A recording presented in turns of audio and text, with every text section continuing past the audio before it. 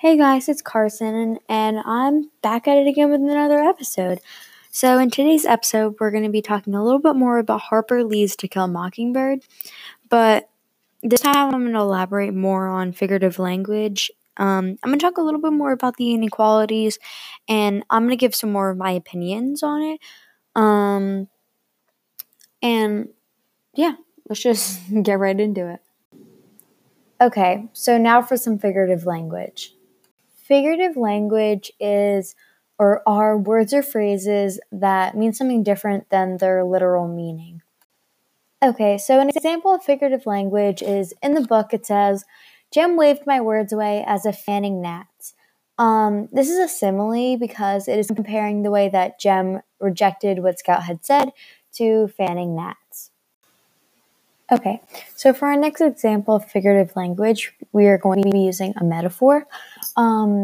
So a metaphor from the book is your name's longer than you are. By this metaphor, Jem means that Dill's full name does not fit him properly. It is too big of a name for a kid like him, and this metaphor is used well because you understand what Jem means through it.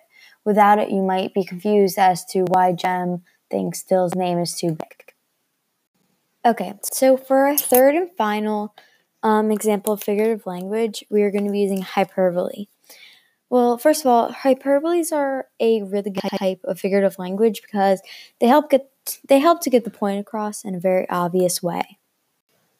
Okay, so in the book it says, after 10 forevers, Dr. Reynolds returned. This hyperbole is good because it makes the reader understand that Dr. Reynolds was gone for what felt to Scout like a very long time. It obviously didn't take him 10 forevers to return, but the use of that hyperbole shows that it was in fact a very long time. Okay, so now that we're doing figurative language, I'm going to get into some of my opinions.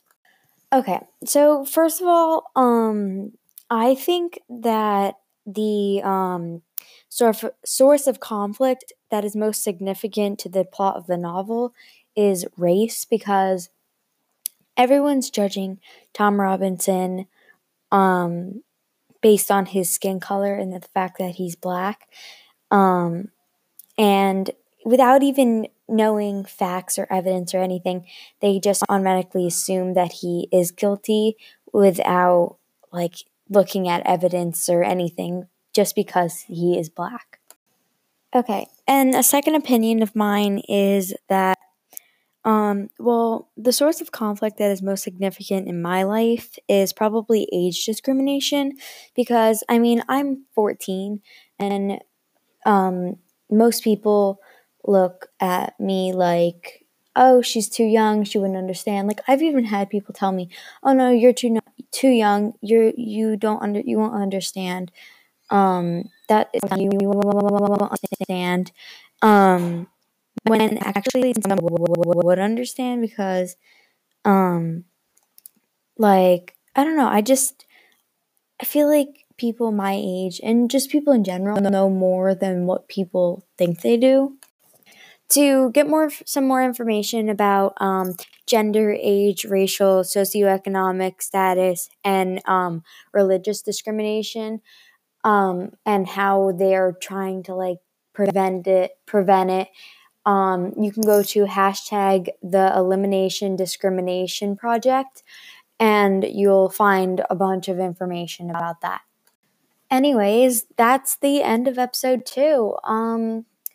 I hope to see you guys in the next episode, and yeah, have a great day.